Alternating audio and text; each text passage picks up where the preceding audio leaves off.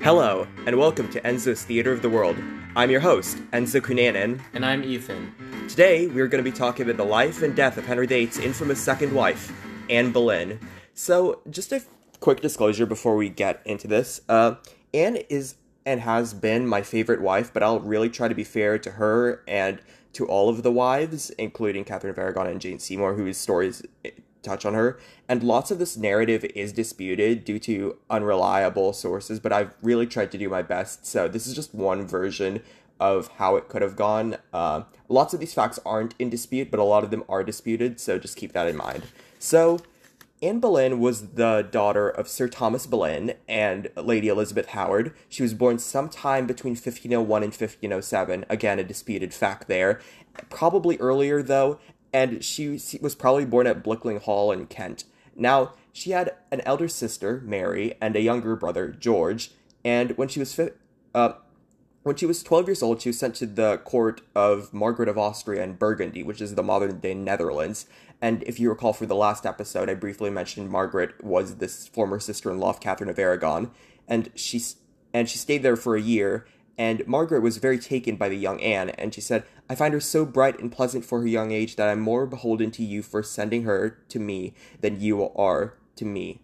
So that was written to Anne's dad, Thomas, and it was really common at this time to sort of send noble girls into like houses as like sort of finishing schools to like learn courtly arts and in Anne's case French and music and dancing and just learn how to be a good courtier because she was being raised for a career at court. And however, Anne would only stay there for a year because in 1514 she would join the train of Henry VIII's younger sister Mary. Yeah. So how did they really select courtiers? You just went to court and you waited for a position there. So there were a lot of hangers-on, which they tried to get rid of. But Anne was being groomed to be, and I don't like that word, but she was being groomed to be a lady-in-waiting to Queen Catherine or some other lady, or make a good marriage. And so, as I said, she accompanied Henry's sister Mary to France in 1514, and when she was no longer queen because her husband died, she remained in the service of the new queen, Claude, who was a very pious woman who had them do needlework and stuff, and it was here that she really perfected her French and just her charm, and she was said to be very more like a French woman born than like a native English woman at this time. And so in 1520, and we're skipping over a lot of her teenage years, but that's because she just isn't that mentioned. And in 1520, Anne is present at the Field of the Cloth of Gold summit between England and France, where she seems to have served as a translator of sorts. But in 1521, Anne would return to England because her father Thomas proposed a marriage to a distant cousin, James Butler, to sort out some obscure Irish inheritance thing. And Anne would make her debut at the English court the next year, in 1522, March 4, at a masquerade known as the Chateau Vert, where she, along with 7 other noble ladies, dressed all in white satin with gold, portrayed the virtues, and they were defending this castle, and the men would besiege them, and they would take them, and then it would be like a courtly mask sort of thing. Did they rehearse at all? Probably. Probably. Do they just assign you your roles and then all right? I don't think it was speaking, to be fair. I think it was mostly dancing. But you have to know the choreography. Yeah, right? That's true, probably. So, it was around this time, or maybe a year later, that Anne seems to have fallen in love with one of the gentlemen waiting on Cardinal Wolsey, Henry Percy, the son of the current Duke of Northumberland. And Percy was already engaged to this woman named Mary Talbot, but Anne and Percy seem to have hit it off, and soon they seem to have actually fallen in love, and it's possible they got pre-contracted or promised to marry. Maybe it was just an informal agreement or whatever. But Thomas Boleyn and Cardinal Wolsey seem to have both found out about this, and they didn't like it for their own, because it would have interfered with the James Butler plan. And so Cardinal Wolsey broke the engagement. He really told Percy off. He was like, "What are you doing with this foolish girl, Anne Boleyn?" And Anne was sent back home to Hever Castle from court in disgrace. And she supposedly was very angry with the cardinal for this. And a few years passed, and Anne came back to court. Now, she had been involved with a poet named Thomas Wyatt, who lived near her family at Hever. and he had apparently wanted her to become his mistress, but she refused because he was already married, and unlike Henry later on, he could not divorce his wife. So Thomas was just left to, and there's a lot of Thomases in this, was left to just mope and write poetry about her. Also, I feel like being the mistress of a poet is it's not like a court poet, he's just a poet. Yeah, so we don't know at what time Henry noticed her, but it's certainly not instant like in the Tudors, and it seems to have been sometime mid-1526 that he first noticed her. And he began pursuing her and sending her love letters, and Anne actually did not encourage this. She went back to Hever because she seems to have been somewhat overwhelmed, and also she had learned from the example of her sister Mary, who by this time, at some point in the past, had slept with Henry. Now, we don't know whether this was a one-off thing, whether it was a continued relationship. We only know about this because Henry admits to it later on in a letter to the Pope, being like, can I please marry my mistress's sister? So we know that Mary slept with him. So Henry sends her a bunch of love letters, and I'm just going to read one of them because it's really passionate, and I feel it shows what he was feeling. On turning over in my mind the contents of your last letters, I have put myself into a great agony, not knowing how to interpret them, whether to my disadvantage or to my advantage, beseeching you earnestly to let me know expressly your whole mind as to the love between us two. It is absolutely necessary for me to obtain this answer, having been for above a whole year stricken with the dart of love, and not sure whether I shall fail of finding a place in your heart and affection, which last point has prevented me from some time past for calling you my mistress. So he wants her to become his mistress, and Anne is very much like, no. She's very adamant that she would only give herself up to her husband. And she says, according to one source, your wife I cannot be, your mistress I will not be. So she's very adamant, I'm going to preserve my virginity. But Henry doesn't back down because he hasn't been having a son with Catherine of Aragon, so he has already been thinking about divorcing her for some time now, and now Anne Boleyn comes into the picture, who really captured his heart, I think, and he says, and this combines to say, okay, I'm going to divorce Catherine, which I was already planning to do, so I can marry Anne Boleyn. That's the second piece. And while he's planning, and he's like, Cardinal Wolsey, I want you to get a divorce from Catherine, as I mentioned, and a lot of this was already in the Catherine episode, so just go back to that if you want more details on the great matter. But basically, the Pope's been kidnapped by Emperor Charles V, Catherine's nephew, and Anne around this time seems to have been assured by Henry, okay, yeah, it'll be a quick thing because we can just get the Pope to agree to the divorce because popes have always agreed to divorces with kings, and Anne accepts his proposal. In fact, she sent him a jewel of a ship with a lone woman on board and a diamond pendant, which is like she's the woman and Henry's her ship through the storm of the divorce. It's a very metaphorical thing. It's very clever. Anne was noted for being clever. So, like you said, the Pope would normally grant, a divorce like this. So, was it really only because he was being held hostage? Or was there something else involved? It was also partly because the way Henry went about it was trying to deny the Pope had any authority whatsoever to marry him to his brother's widow and dispense with that part of canon law. It's very complicated, but basically he was impinging on the Pope's authority, and had he just gone for a nitpickier approach, he would have probably been granted I don't really get that. He was really convinced of his own authority. If I was trying to get a divorce really badly, I would try to get on the guy who's in charge of letting me do it. I would want to get on his good graces. I wouldn't want to tell him that he doesn't have authority over my marriage or something like that. Yeah, Henry was not very good at this sort of playing, and I'm sorry to not stupid as much as he is hard-headed, very self-righteous.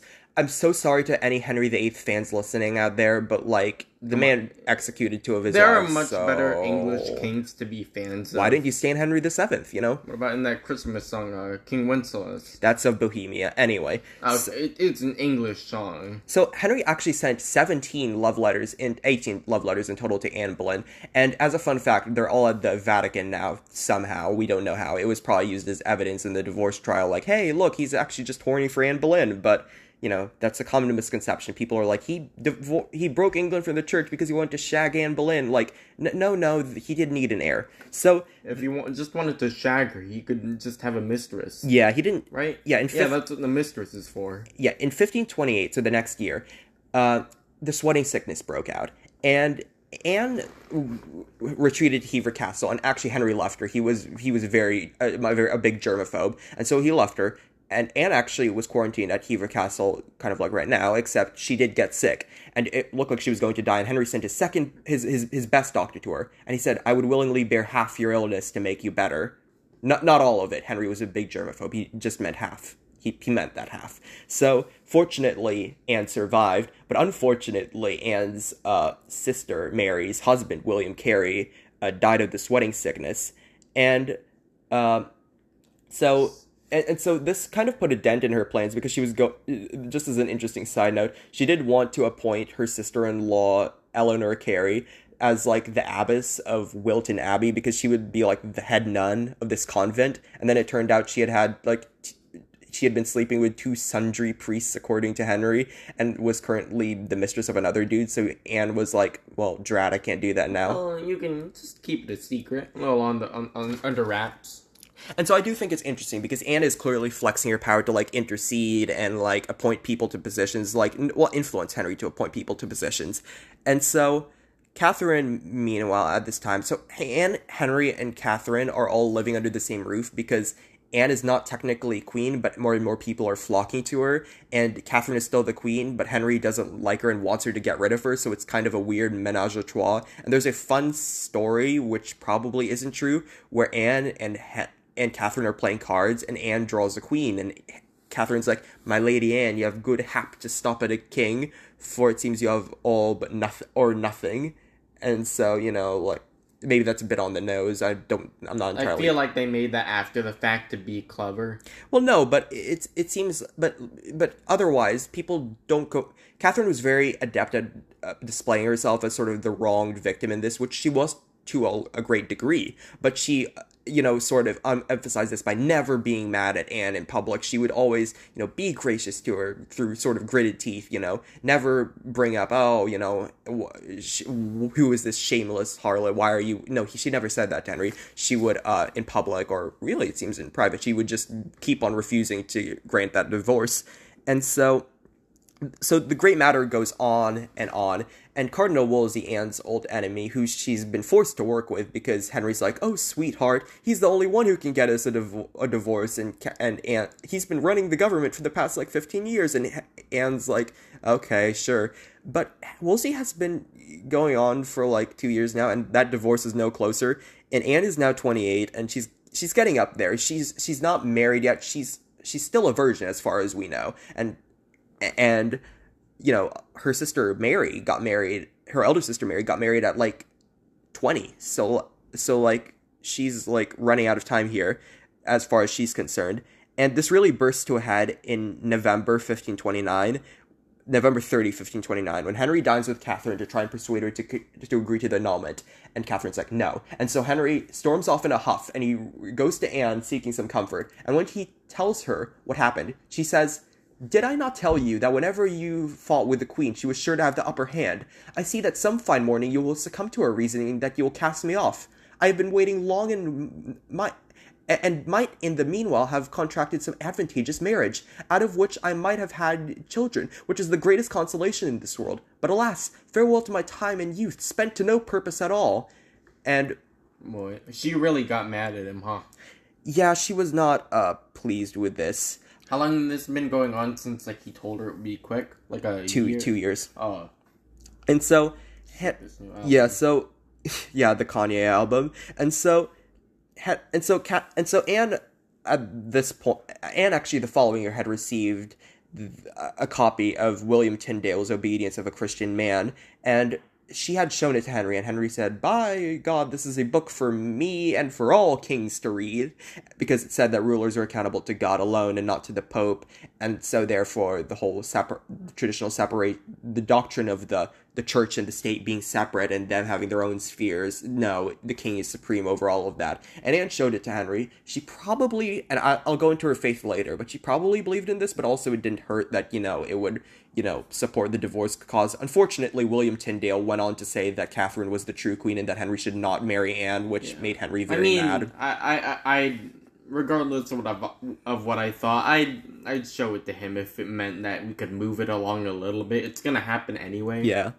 So in July of 1529, after Catherine's infamous speech where she basically went down on her knees before Henry and was like, I've been a good wife to you, why are you doing this?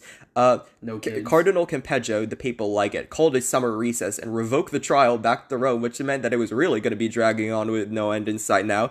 And a few months later, Anne and her father and her friends managed to convince Henry that Cardinal Wolsey was guilty of something known as praemunire, which is being an agent of a foreign power, aka the Pope, which is kind of cheating there. But come on, he's a cardinal. That's Henry, not fair. Henry was convinced, though, of Wolsey's guilt, I guess, and he stripped Wolsey of all of his titles of office, ostensibly due to this, but really because he couldn't get a divorce. And Wolsey was like, oh, I'm so sorry, and Henry's like, okay, fine, you can retire to live up in the north. And Sir Thomas More was appointed Lord Chancellor to replace him, and More didn't like the divorce, and so he's like, can I please not do this? And Henry's like, I promise you won't have to speak out, you won't have to speak in favor of the divorce. You have your conscience. You just have to do paperwork. Yeah, and so late in December 1529, Anne's father, Sir Thomas Boleyn, who had been up until recently the Viscount Rochford, he's promoted to Earl of Wiltshire, and so that's important. And so Anne's brother George is now Lord Rochford, which is how we'll refer to him from now on. Titles are weird and confusing, I know, I'm sorry. In January 1530, so that's the next year, Henry decides on a new tactic, which doesn't actually work for reasons I'll get to very shortly, but he gets Anne's family chaplain, Thomas Cranmer, to go to the universities of Italy and Europe and whatnot, and elsewhere in Europe, and try to get them to get favorable rulings on the divorce. This doesn't work because despite all the money they throw at them, not a lot of them do favor Henry in the divorce. He really tried to run campaign ads in Italy. Yeah, so it didn't quite work. And Anne, by the way, is getting really powerful at this time. And Catherine, she's trying, but Anne's growing in power. And so it's around this time but she's still technically the queen, which is why Anne gets really mad when she finds out that Catherine's still making Henry's undershirts, because she sews them. That's a traditional queenly thing to do, and it's a very intimate thing because the undershirt is obviously it's underwear. It's basically underwear for your shirt. Yeah, so it's very intimate, and Anne berates the messenger. And Henry is like, oh, honey, I asked him to do that. And she's like, well, why would you do that, etc. Blah, blah, blah, blah, blah. And so later she hires, and so she's like, I'm going to be doing your shirts from now on. And Henry's like, okay, yeah, sure. Funnily enough, Anne later hires her own shirt maker, which suggests that... Because she didn't care all that much, huh? I think she felt she had more important things to do, politically, which, that's a girl boss move right there, but also, may suggest... she may have been a bit... She was really more concerned with the power than actually making his dress shirts. She was not content to sit in the background like Catherine was and be one of the, the docile, traditional queenly intercessor figure. So it seems to have been... Yeah, and also at the same time in 1530, it was probably at this time that Anne found a book. And it was a book with drawings in it. And there were 3 drawings. One of them was a drawing of a king with the letter H. There was a drawing of a queen with the letter K. And there was a drawing of a headless woman with the letter A. And so Anne called to her maid and said, "Come hither, Nan. See here a book of prophecy. This is the king, this is the queen, mourning, weeping, and wringing her hands, and this is myself with my head cut off." Her late maid answered, "If I thought it were true, though Henry the king were an emperor, I would not myself marry him with that condition, aka being headless." And Anne said, "Yes, I think the book a bauble, yet for the hope I have that the realm might be happy by my issue, I am resolved to have him, whatsoever might become of me." And you might, picture, dun dun dun music. I feel like this, it's too good of a setup, it feels fake. Well, I think the sentiment is there because she said to the Venetian ambassador when she did become queen that God had inspired his majesty to marry her, and so it seems that but an H, an A, and a K, and then... We don't know who put this book there. How old was it? Imagine it was just written the day before and you snuck it into a... That's what the Tudors does. An older book. The Tudors... Right, you can't guess all of that. Well, you might, because they really seem to like the Anne names and the Thomas names and the Mary names. It's not pretending to be an old book. It's old prophecies, but who's to say it's not handwritten? So, granted, the ink would probably, but still, she's to let it dry like a day. Yeah. So in that same year, and I keep saying in that same year, but a lot happened in 1530, which I think, because it's also the conclusion to season 1 of The Tudors. So, Wolsey is actually arrested by Anne's former fiance Henry Percy after being arrested for plotting along with Catherine of Aragon and the Pope to force Anne into exile, and that's what's alleged. He's proven to have been talking to the emperor, which is not a good look if you are in disgrace, and probably Wolsey should have been tending to his clerical duties, but he really wanted back in the center of power again, and so he tried to ally with Catherine, and he tried, and let's just say it didn't work out for him, and he dies on the road to probably a gruesome death. He would have probably died a gruesome death because he was born a commoner, but fortunately for him, he died of dysentery on the way there, which is not fortunate for him, of course, but, it's better than the commonplace hanging, drawing, and quartering, so, if it's dysentery, not too bad. Yeah, so the next year, February 1531, Henry manages to persuade Parliament into recognizing him as supreme head of the Church of England. Unfortunately, they insist on inserting the restraining clause as far as the law of Christ allows, which means it's not that useful. Henry later... What would that actually entail? Probably the same position. They get to decide how much is too far. Yeah, I guess. So... Henry then summons the clergy to Westminster, where he basically was like, "Whose subjects are you, the Pope's or mine?" And so later that year later the next year in 1532, they submitted to him, basically being like, "Okay, fine, all the church decrees that we make in England need your royal consent," which meant that basically they were an arm of the state now, in cruder terms. And so it was in June 1530, but that was a year in the future. So in June 1531, Henry decides to make the decisive break from Catherine by riding off with Anne from the palace, and he just never sees her again. And she is ordered to go to the moor, and Mary is ordered to Richmond, and they never see each other again. What the kids refer to as leaving someone on red. And so, at Christmas that year, Anne actually occupies the Queen's lodgings, but she's making a lot of enemies. She's made an enemy due to her fiery temper. She's made an enemy of her uncle, the Duke of Norfolk, who is a notorious wife-beater, and who says that he doesn't like his niece's tongue, and, I feel like if you have to say that, you probably do. And she actually gives him, and I know, I know what happened to Anne wasn't predetermined, but the more you look at her life, the more, red flags there are. She gives to Henry as a Christmas gift a set of Spanish boar spears. I didn't realize it up until I said it, but I think that there's a message in there about Catherine of Aragon and what she wants to do to her, and she's a fat pig, and I hope you kill her. I don't think she was that mean, but you have to read between the lines. I'm sorry, it wasn't Spanish. I forgot where Biscay was. It was Biscayan boar spears. Biscay, I believe, is in France, so she might have been just expressing her support for France, because... Okay, I thought you said, Basque. Okay, no, sorry, that's my fault for not knowing geography. I don't think she was calling his ex-wife a fat pig, but... Yeah, so Cromwell... So now that Wolsey's gone, his former servant, Thomas Cromwell, the son of a blacksmith who's risen through the ranks from mercenary to lawyer to now one of Henry's top advisors, is busy pressuring the church into submitting to Henry. So, as I said, May 1532, the clergy submits, and the next day... Is pressuring them basically just doing mafia-style shakedowns?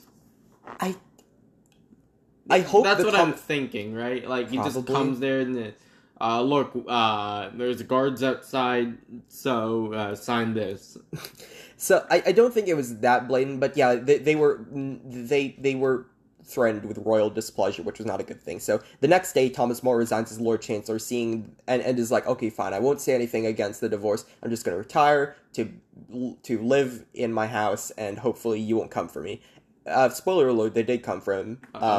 So Henry is planning a meeting with Francis I of France to support his divorce, which is going to be happening soon.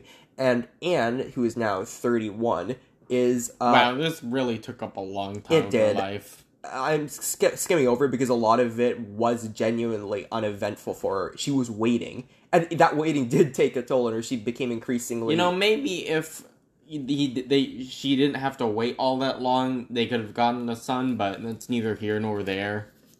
Yeah, and Anne had, during the waiting, actually become very tempestuous and sort of shrewish. In Christmas 1530, she had her servants wear wear her new motto, Ainsi sera groigni que groigni, let them grumble, that's how it's going to be in French. God, that's a raw line. She took it off after a few weeks after people started making fun of it because it was similar to the Emperor's motto, like long live Burgundy or something. I don't know. To be fair, that's how it's going to be. It is a bit catty of a line for someone who doesn't want their head to be chopped off. A few weeks later, peasants. She actually said to one of the Queen Catherine's ladies in waiting, I wish all the Spaniards were at the bottom of the sea. And when the lady said, you should not say that for the Queen's honor, she said, I care nothing for the Queen. I would rather see her hung than acknowledge her as my mistress. She is playing it a bit fast and loose here, I'm not gonna lie. I think we could do with a bit more, safety on these statements. I don't know. Yeah, but... a little risky, considering you're not queen yet. Yeah, but Anne, to be fair, does seem to have Henry in her grasp, and that's... as people see it. It seems that Anne has genuinely fallen for Henry at this time or convinced herself that this is what God wants of her. Because, after all, she's attracted the king. And even if she... and I think we need to examine her motivation here for why she would want to we see it as scheming. I don't see it as scheming. Noble women at this time were brought up to make the best marriage they could. And if the king takes an interest in you, and you say no... and he says, okay, what if you become my queen instead? You're going to be incredibly stupid to pass up that offer. I will say this... dude, if you don't agree with it, your parents are going to get mad at you. Oh my god. They just come home and crucify you. In all fairness, Anne's father, Thomas, was not the pimp he is often portrayed as in pop culture. He does seem initially to have opposed Anne's marriage to the king simply because he didn't think it would happen. But once he was assured it would happen, he went fully on board. If it's there, you might as well take it. Yeah. So with that sort of detour out of the way, September 1, 1532, to make her ready for presentation to King Francis as his future queen, Henry made Anne Boleyn at Windsor Castle the first Marquess of Pembroke, which was a title he gave her in her own right, with £1,000 a year as annual support, which was a lot back then. And it is even more right now, and it is so big, I can't even tell you how much that is, but basically she was probably a millionaire, just based off my weird mental calculations. How much did the average person get? Like £1 a year? It was not a lot, let's say that. So less than £1? Yeah, probably £1, I think. I can't tell you. That's crazy. So, in October, they sailed to Calais, which is the last English possession in France, and they meet Francis there. And Henry initially meets Francis alone, and because Anne is like, oh, I so want to meet the people I grew up with at the French court, but unfortunately her mistress, Queen Claude, has died, and in her place is Charles's sister, Eleanor of Austria, who is the current wife of Francis, and Francis doesn't like her, and Henry is like, oh, don't bring her, I don't like Spanish women. Also, in all fairness, it is basically a business trip, and I don't think now is the time to meet up with your high school besties. And so, I don't think she was thinking of that. She was a very political figure, and so Henry finally decides to present Anne in a masquerade with 7 other women, and they're all dressed in these very loose robes of crimson and gold, and Anne, takes Francis by the hand and they dance for an hour or so, and then she takes off her mask and surprise, it's her, and Francis has to pretend not to be shocked, and they have a private discussion,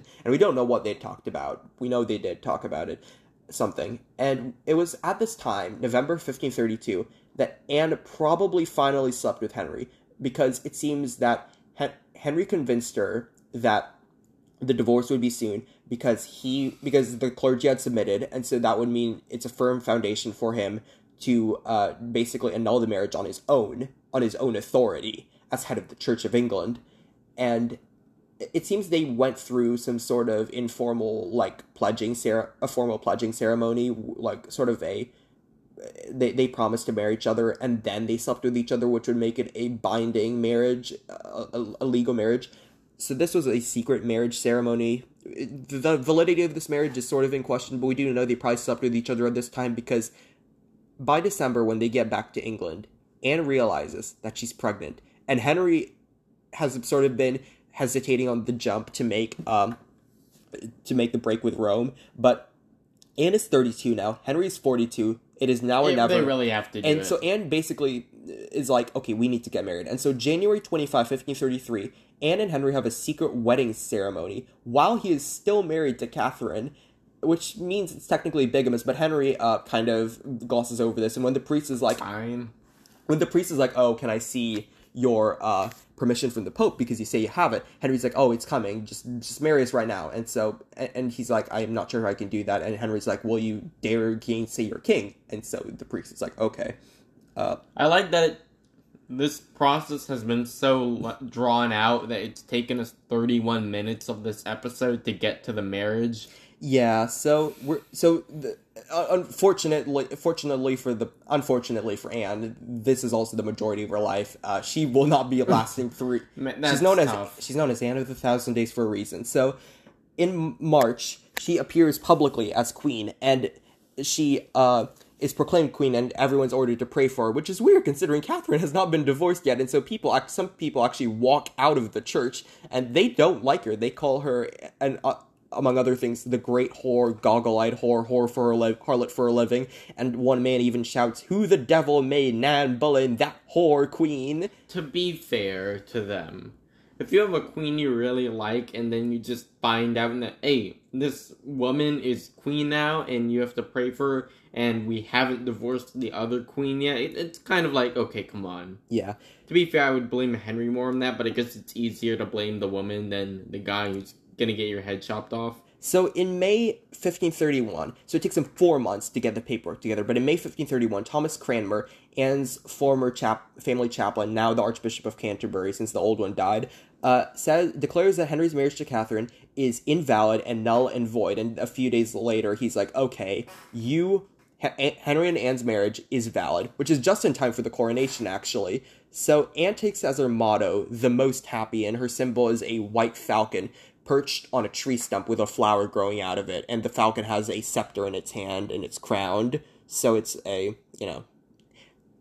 some of the uncharitable people might be like, oh, falcons are birds of prey, and Anne was, vicious and stuff. I don't see it as that. I think she was ambitious, sure, but she wasn't, she had her nasty moments, but she wasn't, evil. So, in June 1, 1533, Anne is crowned Queen of England, the happiest moment of her life, as far as we can tell. And she was 6 months pregnant at this time, and there had been 3 prior days of celebration, and there were pageants, and she was dressed in white cloth of tissue when she rode through the city the day before, and one of the people in those pageants said, Queen Anne, when you bear a new son of the king's blood, there shall be a golden age unto thy people.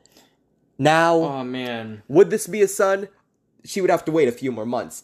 And so Anne was crowned Queen of England, and so that summer, Anne took to her rooms to sort of await the birth of her child, but not before she and Henry had a fight, because she seems to have found out that Henry was being unfaithful towards her for the first time in their relationship, which had now lasted for 6 years or so.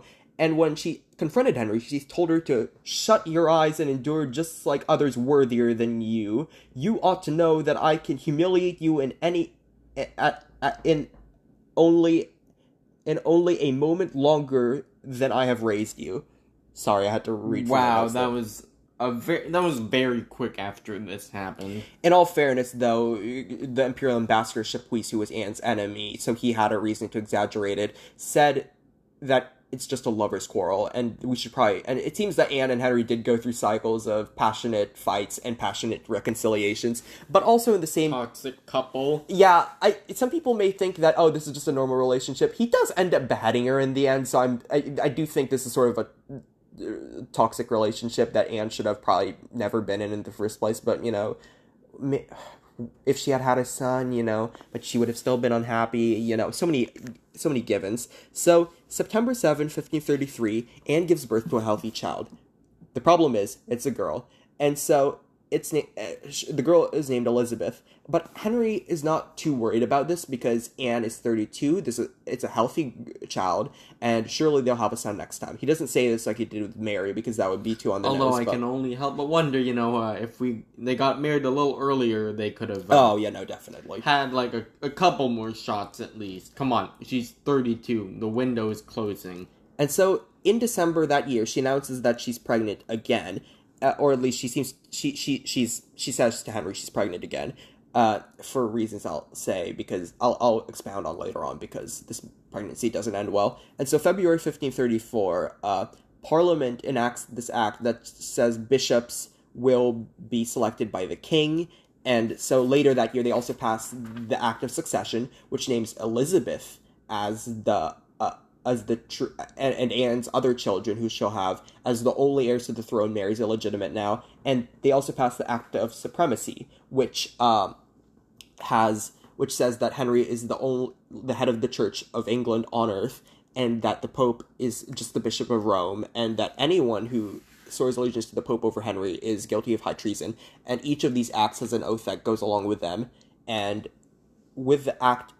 And we'll get into what happens with the Act of Supremacy later in 1535. So,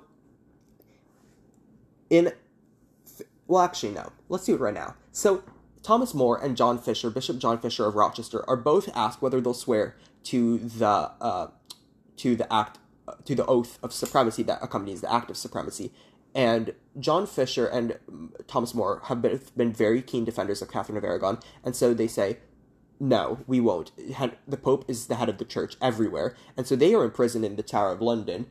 And unfortunately, around this time, in the summer of 1534, Anne seems to have suffered a miscarriage or a stillbirth of some sort. We don't know what, because all we know is that she was reported as being pregnant 1 month, and then the next month, there's no more reports. So it seemed, or maybe it was a false pregnancy. Whatever it was, Anne was no longer pregnant, and Henry began cheating on her again with someone who was very favorable to Mary. So this made Anne very paranoid, and as I said in the last episode, she was very antagonistic towards Mary. So in the fall of 1534, Anne found out that her sister Mary, who is now 35, had married someone a decade younger than her, who was not even a nobleman. He was a gentleman soldier in the garrison at Calais named William Stafford. Anne and her parents were so furious at this that they cut off her allowance and banished her from court in disgrace, which possibly stood her in good stead, as Mary was the only one of the siblings to survive past the year 1536. So, I can only think in hindsight that maybe she would have wanted to keep her around a little bit, considering she's like one of her few people she could probably trust on for support. She did have some female friends. She had Thomas Wyatt's sister, Margaret Wyatt, Lady Lee. She had her cousin, Madge Shelton. She had Lady Worcester, Lady Rochford, although Lady Worcester would later go on to be in bed, So Anne's position is looking a bit insecure. So without a son, she's trying to get Elizabeth married off to the King of France's son. And so in December 1534, the Admiral of France, Admiral Chabot, visits the English court, and she tries to negotiate this, but he's kind of the King of France is kind of hedging his bets here.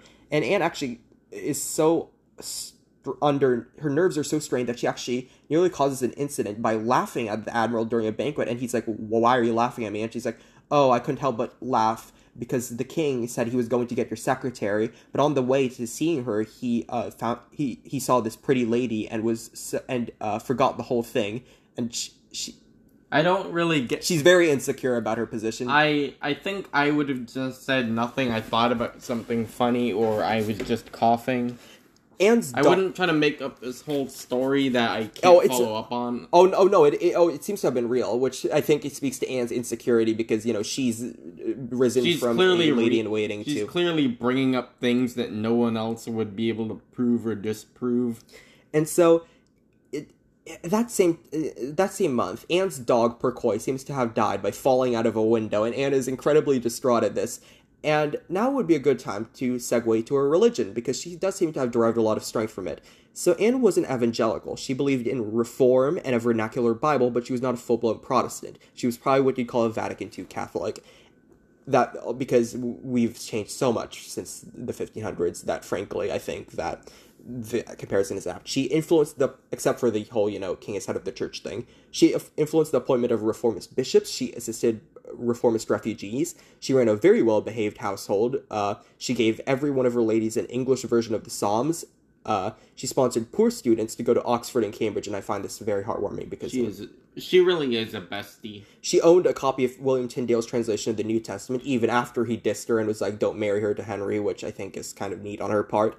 And she was interested in poor relief legislation and gave away $1 million per year. And she actually helped a poor man once who lost all his cows, as one example. And she actually gave his wife a purse of gold and was like, if you need help, tell my staff and I'll help you. So she was a very kind-hearted person, and I think that this is often overlooked with Anne. So, in 1535, Henry decides that Thomas More and John Fisher cannot stand upon this earth any longer. So he has them beheaded for treason because they won't swear to him as head of the church.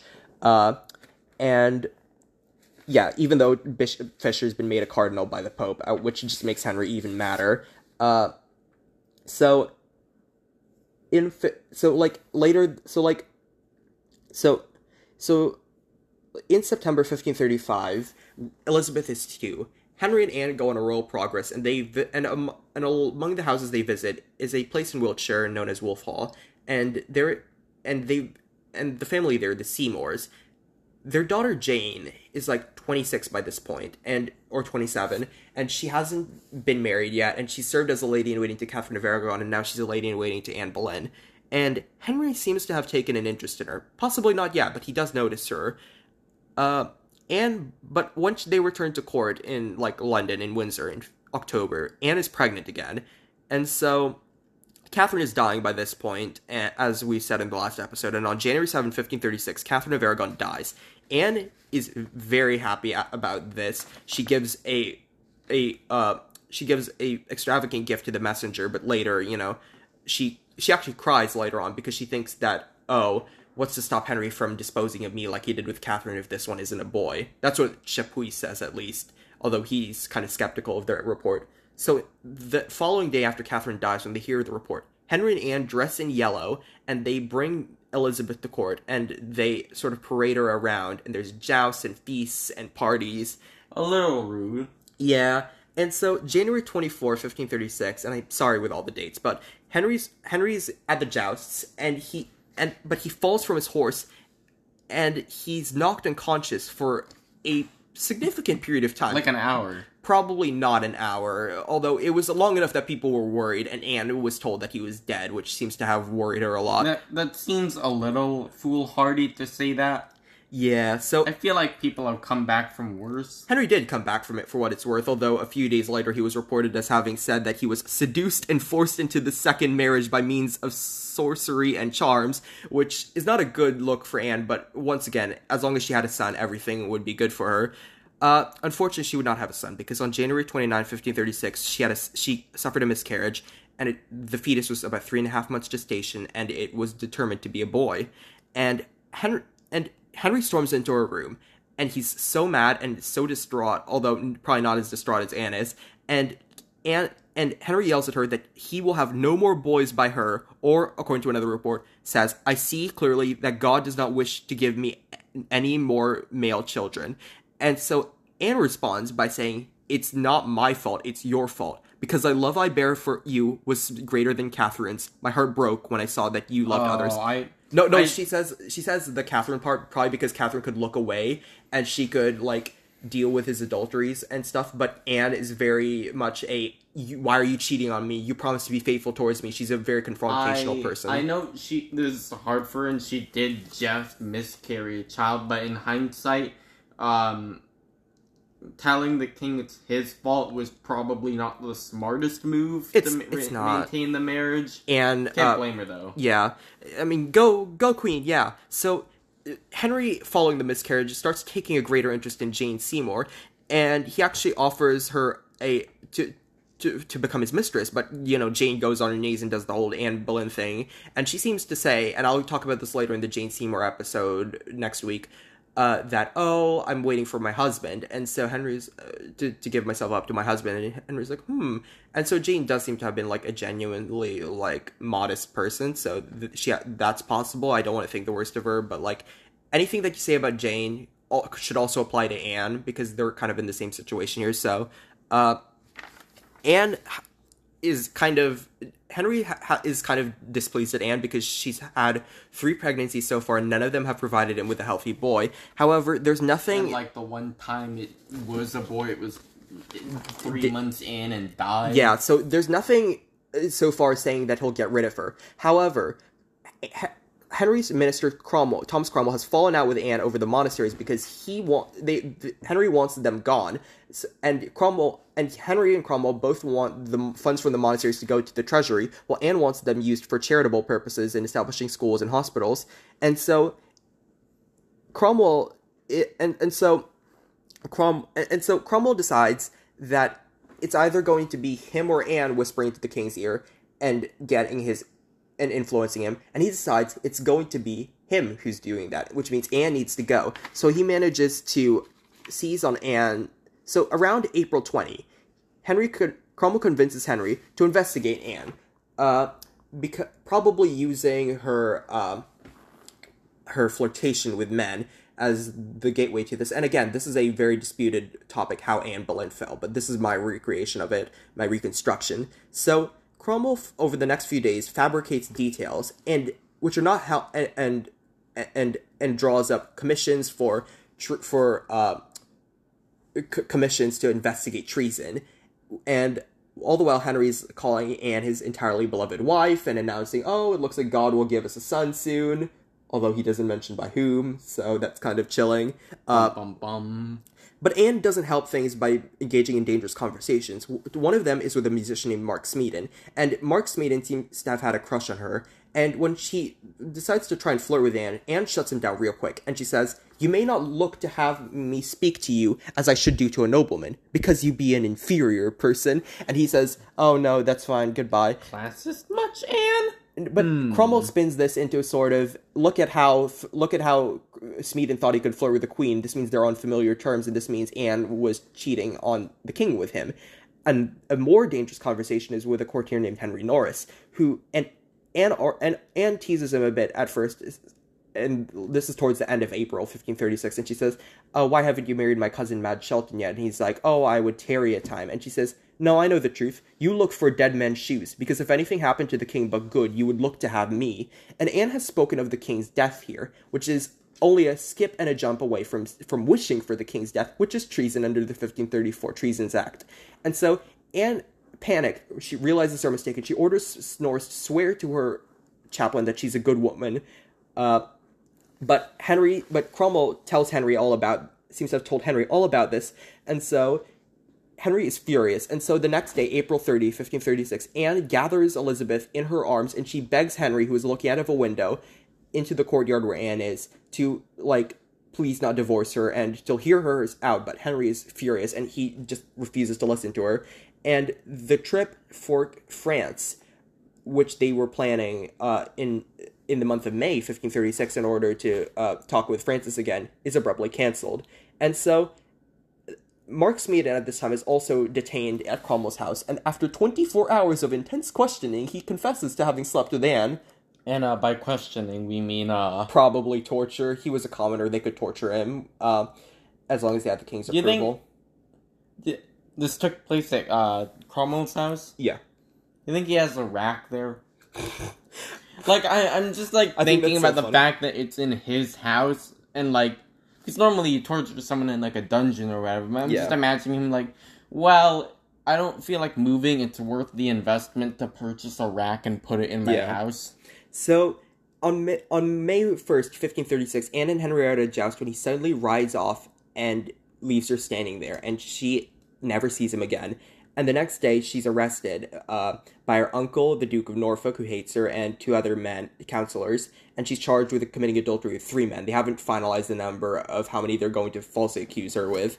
And so she's given no time to pack or say goodbye to Elizabeth. She is taken instead, after lunch, in a barge, in full daylight of everyone, so everyone's on the riverbank, to the Tower, and by the time there was a crowd of people watching like they knew what was going to happen, or... no queen had ever been sent to the Tower before, so that was a bad sign for her. And so Anne has to put up with, sort of this jeering by her uncle, who's taunting her all the while. And so by the time she arrives at the Tower, she's at her breaking point, and she actually says, "Shall I go into a dungeon, Mr. Kingston?" And when she's told no, she would be staying in the same apartment she did before her coronation, she falls onto her knees, and she starts weeping, and she says, "It is too good for me, Jesus have mercy on me." And then she starts laughing hysterically. And Anne has this sort of hysterical attitude during her time in the Tower at first. She asks where her sweet brother is. She swears that she is as free from the company of man as she is from sleeping with the constable. She says, "Oh, my mother, thou wilt die of sorrow." She bemoans how cruelly she was handled and how she hates the ladies who Henry has chosen to be with her. She says, and then she sometimes turns to heaven and she says, "I shall be in heaven, for I have done many good deeds in my days." And so, by sometime between May 2, when she was arrested, and May 12, Anne seems to have learned that she was accused of adultery, incest, and treason. Adultery with 5 men, including her own brother, so that's the incest charge, and high treason, plotting to kill the king. And so May 12, the 4 men, aside from her brother, so that's Henry Norris, William Brereton, Francis Weston, and Mark Smeaton, are all condemned to death. They are found guilty and condemned to death on the charges. Her father is at their trial. He, too, proclaims them guilty, essentially condemning him, his Anne, and George to death by proxy. That is, I know he had to do it, sort of, but, like, that's also just horrible, and, like, I know he couldn't have done anything, but also, that's just so cruel. Shame on you, Thomas Boleyn, for not taking a stand, I guess. What can he do? He's gonna die.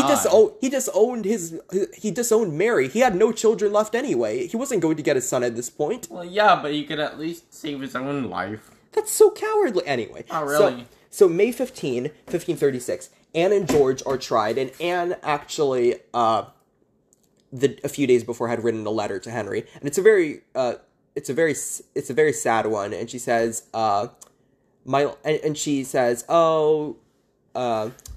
you don't, never prince had wife more loyal in all duty and in all true affection than you have found in Anne Boleyn, with which name and place I could have willingly contented myself, as if God in your grace's pleasure had been so pleased. She also says in there, "Oh, please, if you want to kill me, spare the other men," but Henry doesn't listen to her plea. So May 15, 1536, she is tried by a jury of 23 nobles of her peers, and Anne defends herself well on all the charges, especially considering she is not given a lawyer. Unfortunately for her, it's a bit of an uphill battle. There are no witnesses in treason trials. She does not get a lawyer, and this is my favorite detail. So they describe the dates when she cheated on Henry with these 5 other men. And among the dates are various diverse other times, which just means anywhere, anytime I want to claim you did, and I don't have to be specific. You can't deny you don't have an alibi for every waking moment. You see how this is a bit of an unwinnable situation for Anne. Yeah, so George is also tried, and he looks like he's about to get away with it, but he then decides to seal his own fate and join his sister in death by reading out a paper they give him, and they're like, "Oh, do you recognize this quote?" And what he reads out is Anne telling her sister-in-law, Jane Boleyn, that the king has neither the skill nor the virility. He cannot satisfy a woman. And because he said it? Yeah, no, everyone at that point is just so shocked he would say that they all immediately did he literally pull a guilty party says what trick? No, he... This is like comical levels of, like, trickery. So Anne is found guilty, and she says, she makes this short speech that says, I do not say I've always borne towards the king the humility which I owed him, considering the great love and honor to which he has given me. I confess to you that I have been jealous of him, I have had jealous fancies, but God knows and is my witness, I have not sinned against him in any other way. And so the next day, Cranmer, the Archbishop of Canterbury, sent to Anne to get her to agree to an annulment, and she does agree, thinking that she's going to be spared, but, she isn't. And the next day, Anne's marriage to Henry is declared null and void, and Elizabeth is declared a bastard, meaning that Anne has been stripped of everything. And that same day, she is stripped of her brother, because her brother and the 4 other men are executed on Tower Green, on Tower Hill. Isn't it, right outside her, window, too? It is possible that she saw them be executed. It is not entirely certain, but it is possible. So Anne has now been stripped of her marriage, her crown, because she's no longer Queen of England, her daughter, and her brother, and all of her friends. And so the next day, she thinks she's going to die the next day, but it turns out she isn't. And she actually the next day, says her final confession, and she swears on the damnation of her soul that she has never been unfaithful to the king. And when she hears that the execution has been postponed, she says to the constable of the tower, Master Kingston, I hear I shall not die before noon, and I am very sorry therefore, for I thought to be dead by this time and past my pain. And when he said, don't worry, the executioner will be very quick, she said, I have heard say the executioner was very good, and I have a little neck. And then she put her hands about her throat and started laughing. The next day, May 19, 1536, Anne Boleyn left the royal apartments of the Tower and set off on her final short walk. She was dressed in a robe of dark grey damask with a crimson petticoat, with an ermine cape flowing from her shoulders, and her dark hair concealed beneath a gable hood. Around the scaffold stood a crowd of 1,000 spectators, including the Lord Mayor of London, the Lord Chancellor, the Dukes of Suffolk and Richmond, and Thomas Cromwell. As Anne walked, she gave out £20 in alms to the poor, around $17,000 in today's money. She kept looking behind her. Was she even now hoping for a last-minute pardon? If so, it was in vain. Observers remarked on her goodly, smiling countenance, and it seems that Anne was, in fact, incredibly courageous, and hiding the fear she surely on some level felt. When Anne ascended the scaffold, she said her final speech. She was said to speak with a quote-unquote voice somewhat overcome with weakness, but which gathered strength as she went on. She said, Good Christian people, I am come hither to die, for according to the law and by the law I am judged to die, and therefore I will speak nothing against it. I am come hither to accuse no man, nor to speak anything of that whereof I am accused and condemned to die. But I pray God to save the king and send him long reign over you. For a gentler nor a more merciful prince was there never, and to me he was ever a good, a gentle, and a sovereign lord. And if any person will meddle with my cause, I require them to judge the best. And thus I take my leave of the world and of you all, and I heartily desire you all to pray for me. O Lord, have mercy on me. To God I commend my soul. The majority of the crowd was now in tears, and Anne's ladies moved forward and removed her cape, while Anne removed her hood and tucked her hair under a white coif. The executioner then knelt and asked her forgiveness. Anne granted it and knelt. Beheading with a sword took a great deal of courage, as the victim had to kneel upright and not sway in case the sword missed its aim. Despite her outward calm, though, Anne kept looking around, worried he'd strike before she was ready. Her ladies, now sobbing, blindfolded Anne, who kept praying, Jesus, receive my soul. O Lord God, have pity on my soul. To Christ I commend my soul. Anne vainly tried to sense where her death was coming from, despite her no longer being able to see, so she kept turning her head towards any noise made. Seeing this, the executioner shouted, Bring me my sword. As Anne turned her head towards the noise, the executioner grabbed his sword from a heap of straw and cut off her head cleanly. When her head fell, one of her ladies threw a white cloth over it, but not before eyewitnesses reported they saw her lips moving and her eyes moving, a reflex reaction of her dying nervous system. As cannons roared to announce Anne's death, her ladies, sobbing woefully, took her head and body to the chapel of St. Peter of Vincula in the Tower. No coffin had been prepared, so they had to wrap her body in a white cloth and put it together with the head in an arrow chest. In the happier times of 1531, Henry had reminded Anne of how much she owed him, as she had made many enemies. She replied, That matters not, for it is foretold in ancient prophecies that at this time a queen of England shall be burned. But even if I were to suffer 1,000 deaths, my love for you will not abate one jot. I'm not sure whether Anne's love for Henry could withstand the horror of her final days.